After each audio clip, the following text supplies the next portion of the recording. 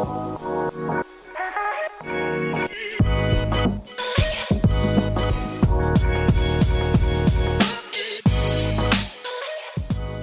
everyone, welcome to Operations, the show where we look under the hood of companies in hypergrowth. My name is Sean Lane.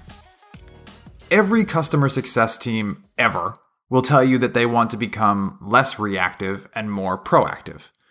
But few CS leaders will tell you the truth, that it's a journey to pull off that type of transition. And it's even more challenging to balance improving the efficiency of your organization with the experience of your customers during that journey.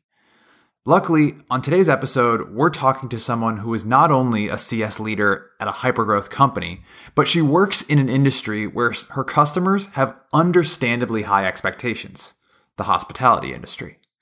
Our guest today is Emanuelle Scala, the Senior Vice President of Customer Success at Toast. If you don't know, Toast is the restaurant technology juggernaut that's trusted by tens of thousands of restaurants for their POS system, online ordering, payroll, and more. Toast hit $900 million in total funding earlier this year when they were valued at $4.9 billion. And Emanuelle, she oversees the entire post-sale operation. In our conversation, we talk about the evolution of CS and CS operations, how Toast creates hospitable moments for their customers through data, and how the CSMs on her team are measured. And we're also going to talk about Emanuelle's unique career trajectory that started in operations, then on to sales, and ultimately now into CS. And that journey, that trajectory, that's where we're going to begin. Because what started as a career in factory operations at Intel has given her this really unique perspective and unique set of experiences that still influence her approach today. So I actually came out of school with a degree from Carnegie Mellon in industrial management, which is sort of a fancy business degree. Pittsburgh was historically steel factory kind of center, and they created the degree for factory managers. Right? So it's kind of a business degree, but with a real heavy operations bent. And I started my career in factory operations. I worked for Intel. And so there's, factory operations is a lot of process and a lot of data. When I pivoted away and started working in software, I kind of moved my way into a sales ops role. And this was at the very beginning of the SaaS, well, it was even pre-SaaS, but the very beginning of sort of the software industry, thinking about sales as less of a relationship kind of responsibility or less of a relationship career and a bit more of an optimization game. And so finding my way into sales ops was really interesting. So this was right at the beginning of when Salesforce.com, actually when they founded Salesforce.com, at Endeco, we were one of the very first Salesforce.com users. So it was like the beginning of a data-oriented sales process. And it was really cool being at the forefront, being at the forefront of figuring out how to use data and how to track data and how to optimize process to get a better sales outcome. So that's where I really started to blend my operational background in sales. But I also knew that I needed to actually sell because I personally feel like if you're just on the operational side and you've actually never done the job, that you're not going to be as effective as if you've experienced both. You can look at the numbers, you can look at the process, you can optimize, but you also actually have sold yourself. You've been there, you've done that. And you also get more credibility, frankly, from the sales teams. And so after about 5 years or so of being more in a sales ops role, I felt like I needed to actually be in a bag carrying role. And so I pivoted to carry a bag.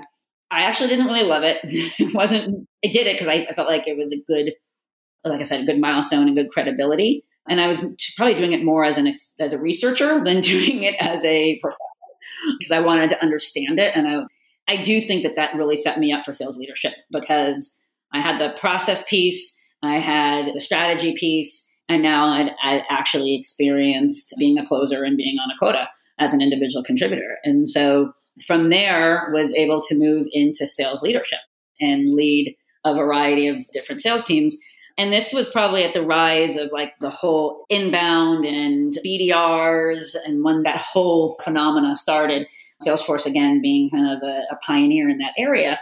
And what I was finding was there was a lot of effort going into how do we optimize the sale, right? From specialized roles to being really data driven. How do we optimize that funnel, right? Every piece of the funnel, every minutia of the conversion through the funnel. There was a lot of effort into doing that. And that was really exciting. And I love being a part of that. At the same time, maybe like a few years later, CS started to become a thing as sort of the continuation of the funnel. And as, when SaaS, recurring revenue models and monthly subscriptions and even no contracts started to be in favor, it was important that, you had a team that was focused on retention and growth as much as that was focused on the new sale. But the retention and growth teams were almost like the sales function was early days, which was all about relationship and lacked some process. It was all relationship and firefighting.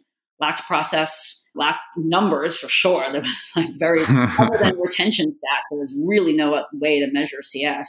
And when I had the opportunity to I took on a role that was a blended CS sales role, which was really interesting. And then took on a role that was solely CS. It kind of gave me the opportunity to apply a lot of that process orientation and operations orientation to a new function that really hadn't seen it.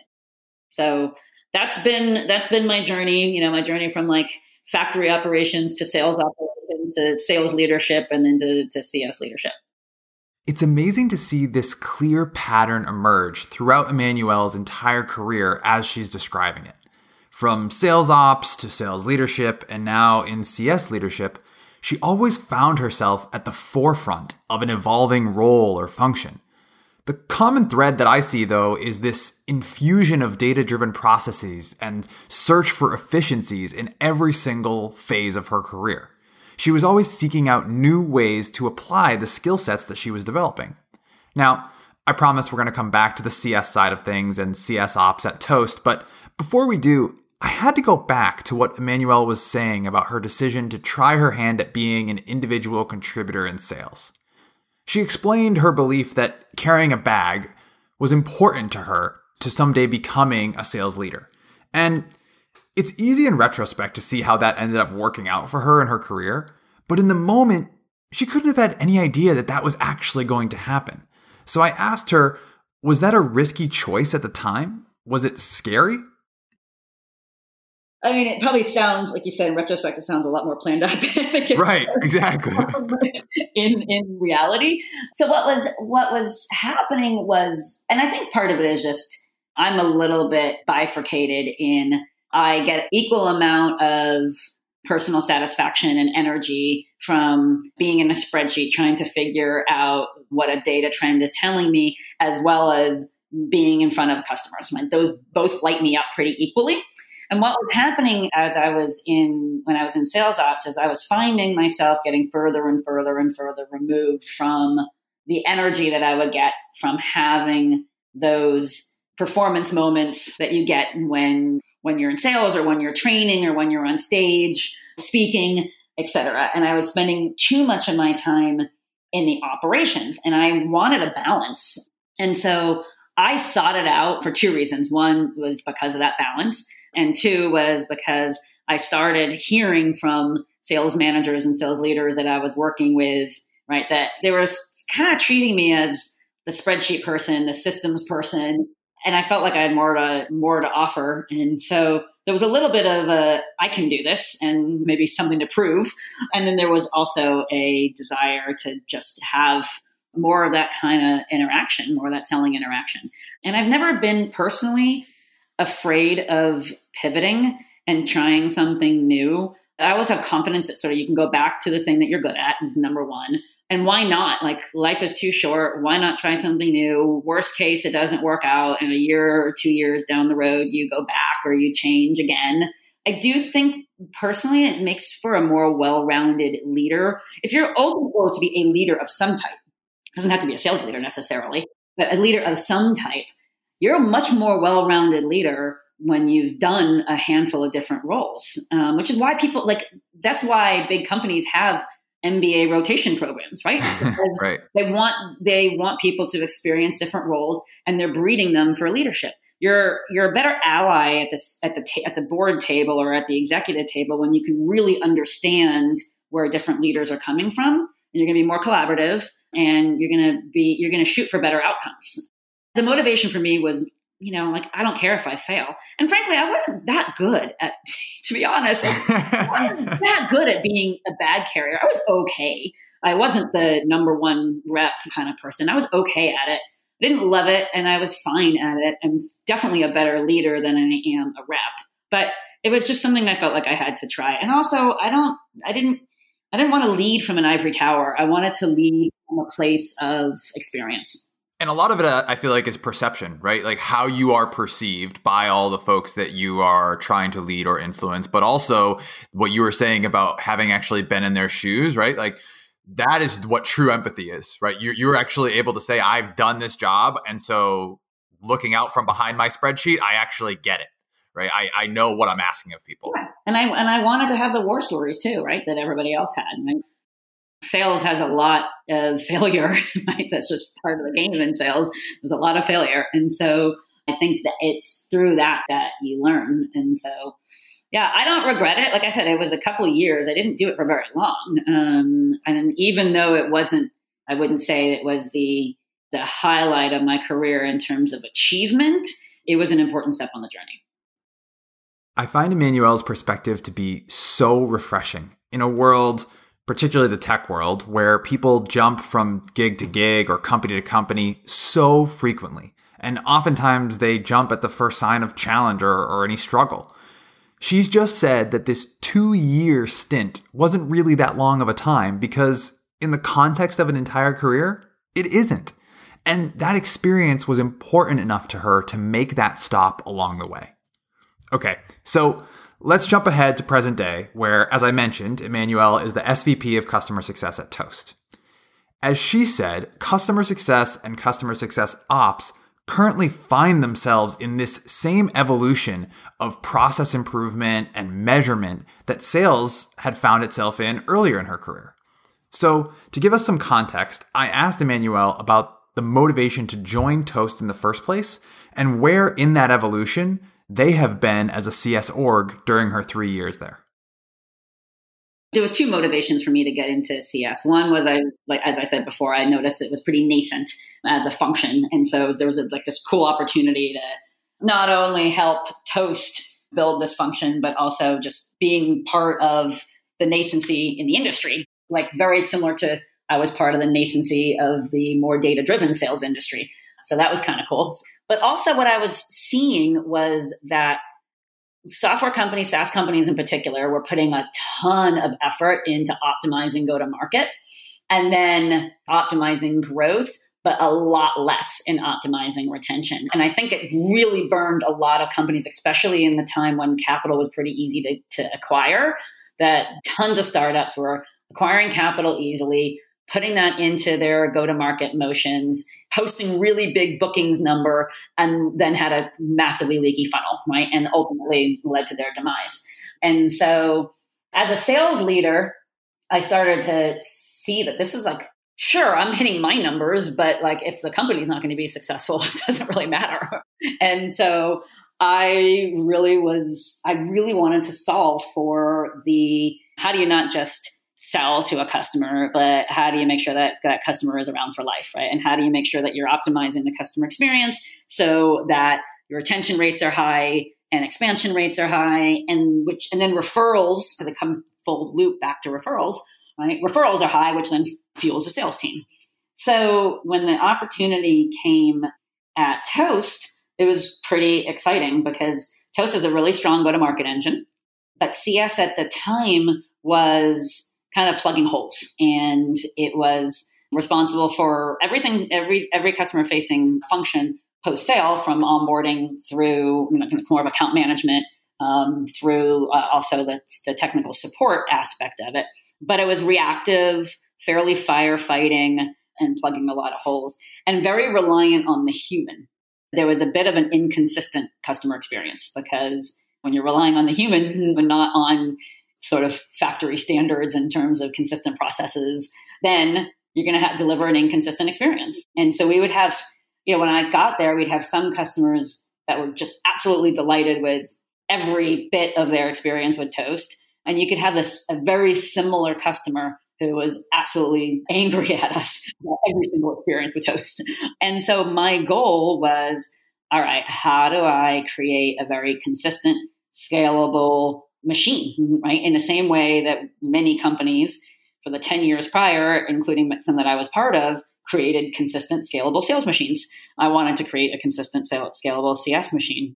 So it starts with a lot of what are your playbooks? What are your best practices? How do you train your team to those best practices? How do you put the systems in place so that you can audit and manage and to those best practices? And then how do you measure? And how do you get the data in place and the milestones and the metrics in place? And so you can measure every step of the way to see how you're doing. You can look at where your bottlenecks are, and then you can adjust based on where the challenge is in your overall funnel and your overall customer journey is. So we've been working on that. That's been a 3-year journey. When I got to the company, there was very little metrics that we would measure CS on, like very little diagnostic data. We had sort of outcome data. We had enough outcome data. So obviously, we knew what our retention rates were, and we knew what our onboarding rates were. We knew, how many, our book to live ratio was, and we knew what all the outcomes were.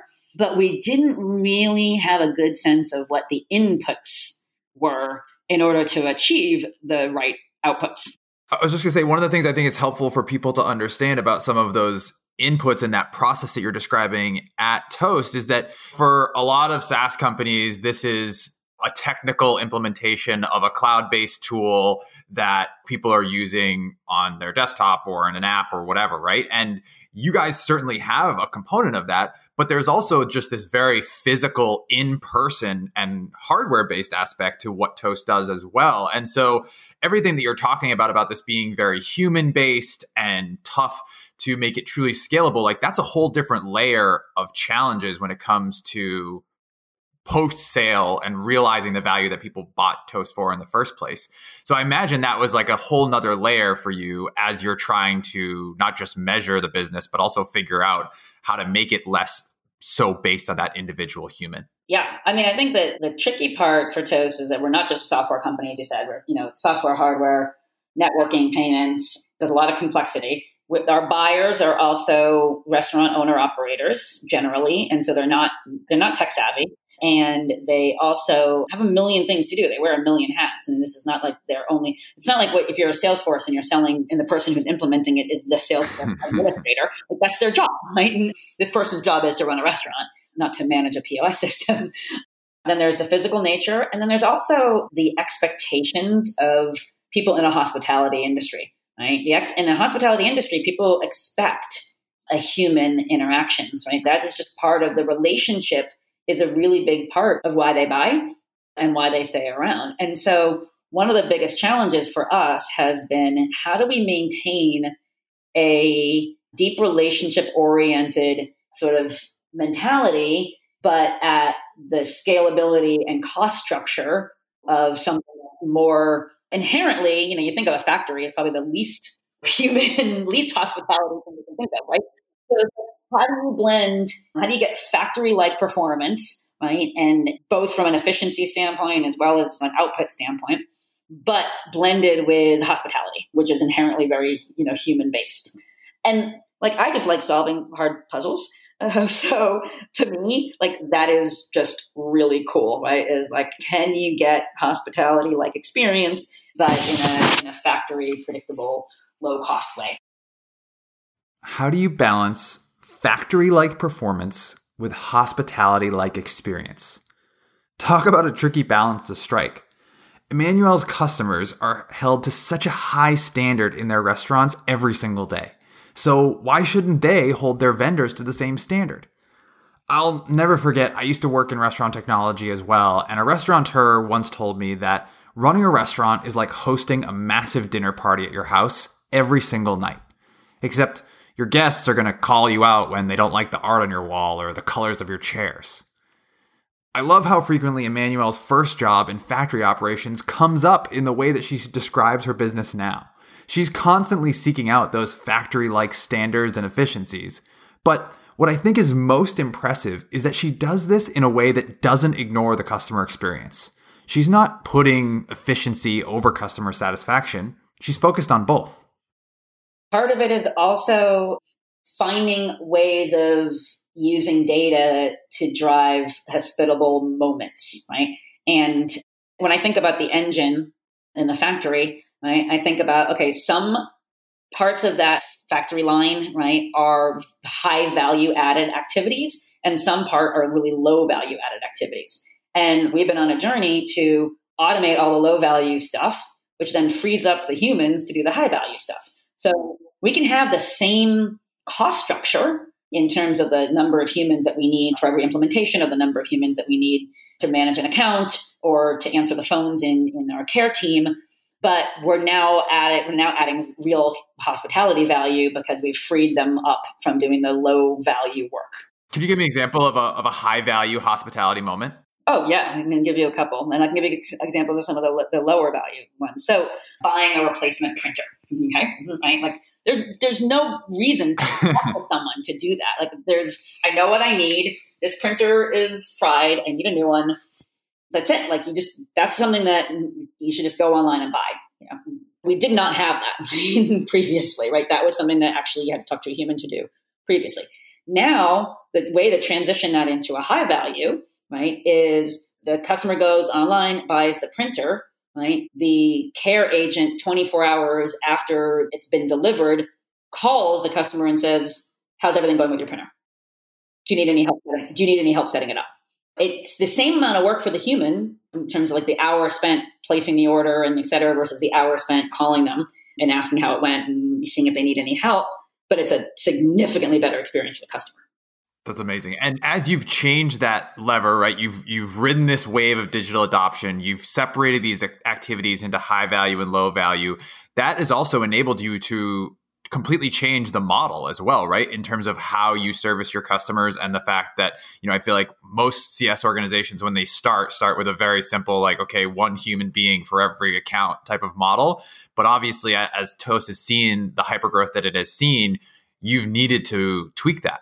And like I said, this is a journey. We're not complete with it, right? So I'd be lying if I said that there wasn't still low value work that the humans are doing today, right? We're knocking things down one at a time to get to this ultimate place where all the low value work is automated. But yeah, it definitely has allowed us to pivot our model, right? And our CSM team. And so I have 3 teams. I have like our onboarding team, our customer care team, and we call them restaurant success managers or CSMs. And all 3 of those teams have been able to go through their own transformation in how they perform those roles. But as an example, the CSM team used to be kind of an extension of support, right? Where they would be firefighting, they would be quarterbacking, churn threats, things like that. And they were covering every account in a very reactive way. Now, the CSM team is covering our top accounts, and they're measured on how many business reviews they're doing with their accounts, right? And they're talking about the roadmap, and they're having these strategic business reviews, and they're building deeper relationships. Now, are they still quarterbacking if there's a churn threat or something? Of course, that doesn't go away. But they have the data to be able to focus on the customers that have the most need. We have data around things like adoption. So we know which of our customers have high adoption scores with our products and which of them have low adoption scores with our products. And so now a CSM, instead of just waiting for whatever fire is going to show up that morning when they show up to work, now they can look at, okay, which customers might need me today because which customers in my portfolio are showing low adoption, which customers can I proactively reach out to and help them through that adoption curve. So it's just a game changer in the way that they perform their job. And it's all because I would probably say we're maybe like 2/3 of the way on the journey, but like we're on this journey from, let's say, reactive button pushers to proactive consultants. But I'm so glad that you call it this journey, right? And you recognize the fact that you're part of the way there, because I feel like every CS leader anywhere will tell you that, yeah, we're trying to be less reactive and more proactive. But the journey for how to actually flip that switch is a pretty tough one. And you're probably never going to be in a situation where you're going to be 100% proactive. No, never, yeah. I'm curious, like you talk about some of these different product-based adoption scores and information that you are giving to your CSM team or your restaurant success team and arming them so that they can be more proactive. For people who are listening and want to do something similar within their teams, what does that actually look like if I'm a CSM? How does that information surface itself to me, and how do I use that to then plan out my day, right? Because it's one thing to have the data. It's a totally different thing to get your restaurant success team bought in on the fact that, like, okay, this is how you can actually become less reactive because we're going to give you this crystal ball of information ahead of time. So that's also a journey. I'll tell you where I want to land, and then I'll tell you where we are now. Because we're not all the way where I want to land. But where I want to land is, and I've actually done what I'm about to describe. I did it at DigitalOcean for only 2 use cases, but it was probably the most important 2 use cases. So I know this is possible. It's just a decent amount of work, especially for an organization as big as Toast. But where I want to land is that all your data is orchestrated. All your product usage data and your behavioral data and your demographic data is orchestrated in your systems. And this is a heavy partnership with BI. So there's a data layer. You have to basically get all your data in one place, first. And you have to orchestrate, especially the product side, in order to actually identify trends in your usage data. So once the data is orchestrated, then there is sort of a layer of business rules, right? That says, okay, when this happens, do this, right? So a lot of if-then statements, essentially, right? And the next layer on top of that, once you sort of orchestrated all the business rules, is the actual event, right? The activity, the trigger, right? Which can show up to a CSM in the form of a task that they have to complete in Salesforce or in whatever system that they're using, or it can show up as a campaign that's going to go out through a marketing automation system, as an example, or that potentially even can show up in a trigger that's direct to customer that just bypasses the human altogether, like an SMS, right? And why bother telling a human to alert a customer to something when you can just alert the customer to something immediately? And so that is exactly where we're going. I'll give you a couple examples of some that we have today and some that we don't have today. One that we don't have, but we're working on actually right now, is as a customer is going through their onboarding Toast is complex. Right? They're likely to hit some snags, or they're likely to get distracted potentially, or not complete a task, or not complete a task fully. If we can orchestrate the product, and we're dead smack in the middle. This one's actually going to go live pretty soon. If we can orchestrate the product to know, oh, look, this customer has stopped or hasn't completed a task, or it's been X days, right? They've gotten stalled, right? It's been X days since they've worked on their onboarding. That can notify an onboarder to reach out, or, to reach out and say, hey, can I help? It looks like you're stuck. Or it can notify, and again, we're working on both of these, or it can notify the customer with an SMS that says, look, you haven't completed this task yet. Here's a video. In case you're having problems, here's a video that shows you how to complete that task, right? So it's nudging the customer, giving them the right content when they need that content, and or a human when they need the human. That's an example that, like I said, we're smack in the middle of, and definitely will be done this year. Some examples of ones that we've already done are, because we're a hardware company, we have device logs, and we can tell when hardware is failing. And so we can push those alerts to our care team, who can then proactively reach out instead of waiting for the customer to call us and say, hey, my card reader is failing. We can call them and say, hey, it looks like your card reader is failing. You have a few minutes to troubleshoot now, and then maybe process an RMA if we need to process an RMA. So that's something, again, that we can do now. In the ideal world, to answer your question, the CSM comes in on Monday morning, and all these triggers have created their to-do list for the day. In the interim, when you're not all the way there, it might mean that they have to go to a separate place or a separate dashboard because it's not all orchestrated together to be able to get that. But you can measure it through the comp plan, or you can measure it through just your expectations on metrics. So let's say we want every CSM to do 5 adoption calls a week. yeah, maybe it's not all orchestrated and perfectly tasked out for them. Maybe they have to look into 2 or 3 places to get the data, but you can still measure, did they do 5 adoption calls a week even if it's a manual process to do that. So that's sort of what I mean along the journey is like, yeah, it's not fully orchestrated, but I can still drive the right behavior and then make it easier over time.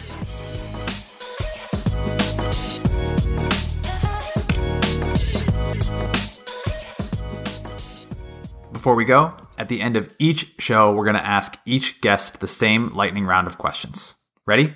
Here we go. Best book you've read in the last 6 months? Oh, geez. I would say, probably not best, but I would say a book that I've actually read in the last 6 months. I'm trying to think about business. I've actually been reading a lot of fiction lately just because that's fine. Summer and, I am. So I really enjoyed American Dirt. As did I. It is really, really good. Really, really good. All right. Normally we have people who are in ops, so I ask them their favorite part about working in ops. So you can either do something from when you were in ops or working with ops. Favorite part? Oh, God, definitely favorite part is when you have a hypothesis and then you grab a bunch of data to either prove it right or wrong. Like I'm pretty curious and I love manipulating data and asking like the why 17,000 times until I get to the answer. All right. Flip side, least favorite part about working in ops? I would say least favorite part is it's hard. It takes a long time. I mean, especially in a business as complex as Toast, it takes a long time to orchestrate all your data and your systems in the way. I kind of have a high sense of urgency. So least favorite part is things take longer than I'd like. Someone who impacted you getting the job you have today? I would say probably Mike McGinnis. If he can give a shout out to Mike, I'll make sure he listens to this so he knows it. He was my boss at Sophos. He ran sales. He was one of those leaders that gives people their space to really flourish and puts a lot of trust in people. And he gave me a ton of responsibility in some cases where I was ready for it, in other cases where I wasn't.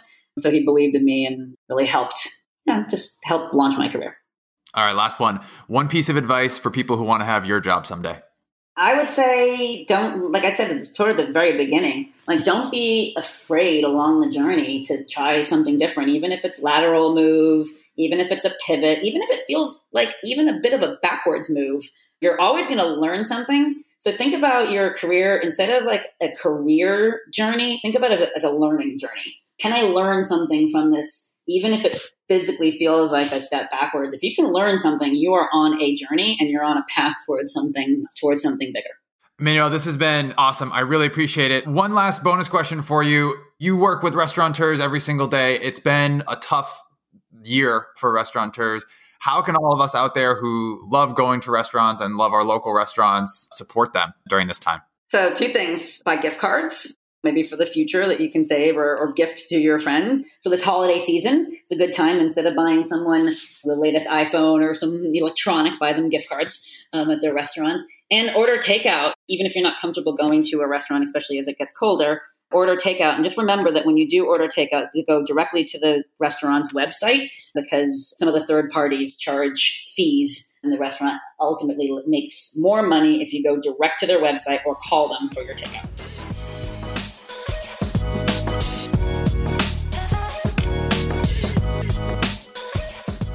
Thank you so much to Emmanuel for joining us on this week's episode of Operations. Also, a special shout out to Mike Lemire at Toast for helping make the introductions. Thanks so much, Mike. I want us all to take Emmanuel's advice and seek out the restaurants that are near us, places that we love, and buy a gift card for somebody or order takeout. It's obviously been an incredibly tough year for restaurants, and so anything that we all can do to support the restaurants in our area goes such a long way.